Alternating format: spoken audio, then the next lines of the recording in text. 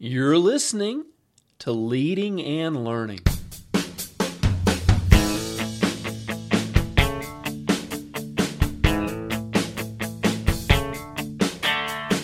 This is the place where we talk about practical leadership, theology, fitness, how to create winning habits, and so much more. My name's David Spell, and I'm a retired police officer, a pastor, a New Testament scholar, and a leadership coach. My goal on Leading and Learning is to help you live your best life. Thanks so much for joining us today. Welcome back again to Leading and Learning. So happy you're with me. This is episode number 111. And we're picking up right where we left off after last episode. Last episode, we started talking about keys to becoming the leader that you were intended to be. And the first two that we talked about were insight, the fact that leaders see what other people do not. They see the micro view of the organization. They see things up close and personal, but they also see the macro view. They have a telescopic view. They're able to look farther down the road. We also talked about how leaders, effective leaders, have initiative. Leadership is not a passive sport. It's not a thing where people are just going to sit back and let things happen. Good leaders are always trying to make things better. They're trying to improve the organization. They're trying to improve their team. They're trying to improve their product, the processes, everything. And today we're going to pick up with number 3 and the fact of leadership is influence.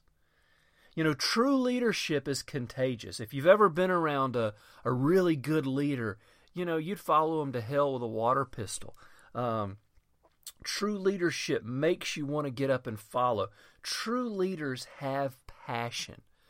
If you work for an organization and you're having to follow somebody that doesn't have passion, that doesn't make you want to get up and go to work in the morning, well, I'm sorry. You know, that's a sad state of affairs. But good leadership and effective leadership should create passion in the followers because the leader themselves has passion. You know, the words influence and the word influenza come from the same root. Real leaders are contagious. People catch what they have. They are drawn to their vision and their values, but it's more than that. They're able to gather a following and move people to action because of their own passion. People will be drawn to your vision. You know, a great vision is amazing. You know, people of character will be drawn to your values, but it's your passion that's going to get people moving. We want people following because they have caught it. You know, you can buy people's time. If you're paying somebody a salary, they have to work for you. You're buying their time, but you have to earn their passion. And the way we do that, I think there's 2 things. First of all, we mentioned a vision, a compelling vision. You know, you want people to feel challenged to do greater things. And then a positive attitude. There is nothing better than a leader who is encouraging, who is positive, and somebody that you want to be around. You know, we've all had those leaders that when they walk into the room, conversation stops. It's like the oxygen's been sucked out of the room. And then some of us have had the privilege of working for those leaders who, when they come in, the room lights up. When they come in, the room is brighter. They're happy, they're positive, they're encouraging. There's some magnetism to their personality. And those are the kind of people that are going to generate passion in their followers. So influence. Number 4 is impact. Steve Jobs said, "We are here to put a dent in the universe." And you know, he's talking about computers. If you're a pastor or a Christian leader, how much more should that apply to you?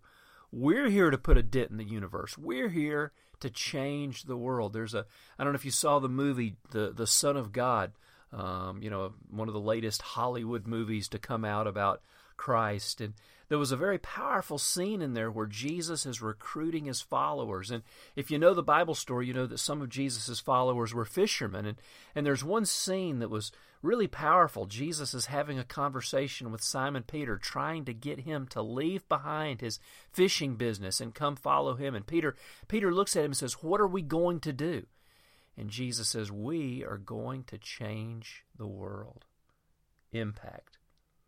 You know, the world is changed because of leadership. They're able to create real and lasting change. And, you know, really, unless we change something, we aren't leaders, we're just entertainers. You know, if I just keep my people happy, that's not good enough. We want to make change. We want to create an organization that's doing something, that's changing things. Impact is the difference that separates real leaders from pretenders. And this is kind of where, we mentioned before management and leadership. You need both, but there is a difference. You need managers to organize things. You need managers to provide some level of control and organization. But in reality, when you're talking about leadership, you're not talking about management. They're two totally different things. That's why you need both. Leaders are architects of change. What we create, what can we create, and how can we make what we have better? That was what we were talking about in the last show about initiative. You know, we're always looking to improve things. Well, that's what leaders do. They're architects of change. And then, like we said, good leaders influence those around them. That's what good leaders do. But I'll tell you a little secret. Good leaders influence those around them, but great leaders influence the world. I'll say that again. Good leaders influence those around them, but great leaders influence the world.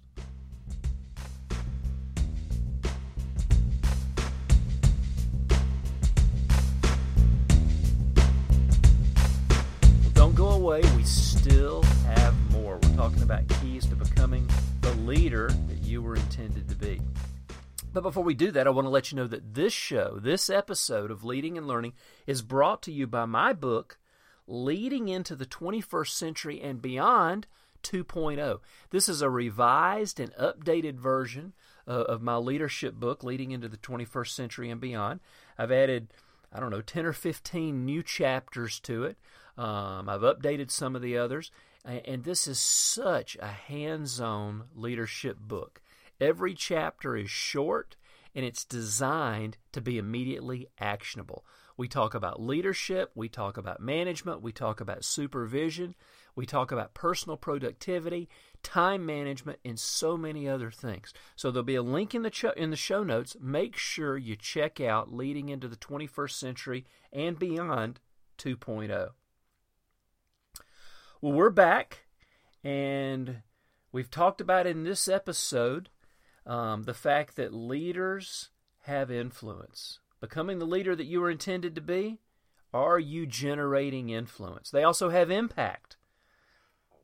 We're here to put a dent in the universe. What are you doing to have an impact? What are you doing to spread that influence? And then the last one, number 5. And man, this might be the most important of all, and it's integrity. If you want to become the leader that you were intended to be, you have to be a person of integrity. An effective leader, a good leader, their life exemplifies the highest values. They're not the kind of person that's saying one thing and doing another. It's not. We're not saying leaders don't make mistakes. Of course, leaders make mistakes. That's the nature of being human. But their lives are lived at a higher level. Adolf Hitler, Mao, Joseph Stalin. These guys all possessed insight, initiative, influence, and impact. Yet their lives were not integrated with the highest values. Integrity is really what determines the quality of a person's impact and their legacy. What do you want to live behind? Do you want to leave behind a legacy of a leader who failed halfway through their mission? A leader who couldn't control their passions and ended up doing something and leaving that position in disgrace? A leader who was corrupt in their morals or their other values? What do you want to leave behind? You know, there's three things that people ask about their leaders when we're talking about these values, when we're talking about integrity. They ask three things. First of all, can I trust them? Can I trust them? Is this person somebody that I can trust? Are they using me as a stepping stone? Are they using me to build their own fortune? Or am I a part of the team? Am I really valuable to them as a person? Number two, your people are asking them this. Do they care about me? But does my leader care about me, or does he just care about the bottom line? Does he just care about the number of sales I make? Does he just care that, I'm at church on Sunday serving? What do they care about, or do they care about me as a person? Can I trust them? Do they care about me? And then number three, do they care about the organization? I mean, this is my job. I work here. I get a paycheck here. Are they helping the organization, or is their behavior hurting it and ultimately hurting my job? Do they care about the organization? So these are three questions your people are asking about you as a leader. How can you answer those questions? Well, I hope this has been helpful to you. Keys to becoming the leader that you were intended to be. And all these things are important, but like we said, integrity is probably the most important of all. Well, I'd love to hear from you. Go to davidspell.com, leave me a comment or a question in the comments section for today's post. And while you're there, make sure you sign up to get my free newsletter. I publish 3 blog posts a week. This podcast is one of them. And by subscribing, you'll also get my subscribers-only newsletter that I send out once a month, and you'll be the first to find out, what my wife are doing in different parts of the world. You'll find out some special products that I'm offering. You'll get the first crack at them. So make sure you subscribe. I know you'll enjoy it, and your email address is always safe with me. Well, friends, thanks for being with me, and until next time, this is David Spell encouraging you to pursue your passion.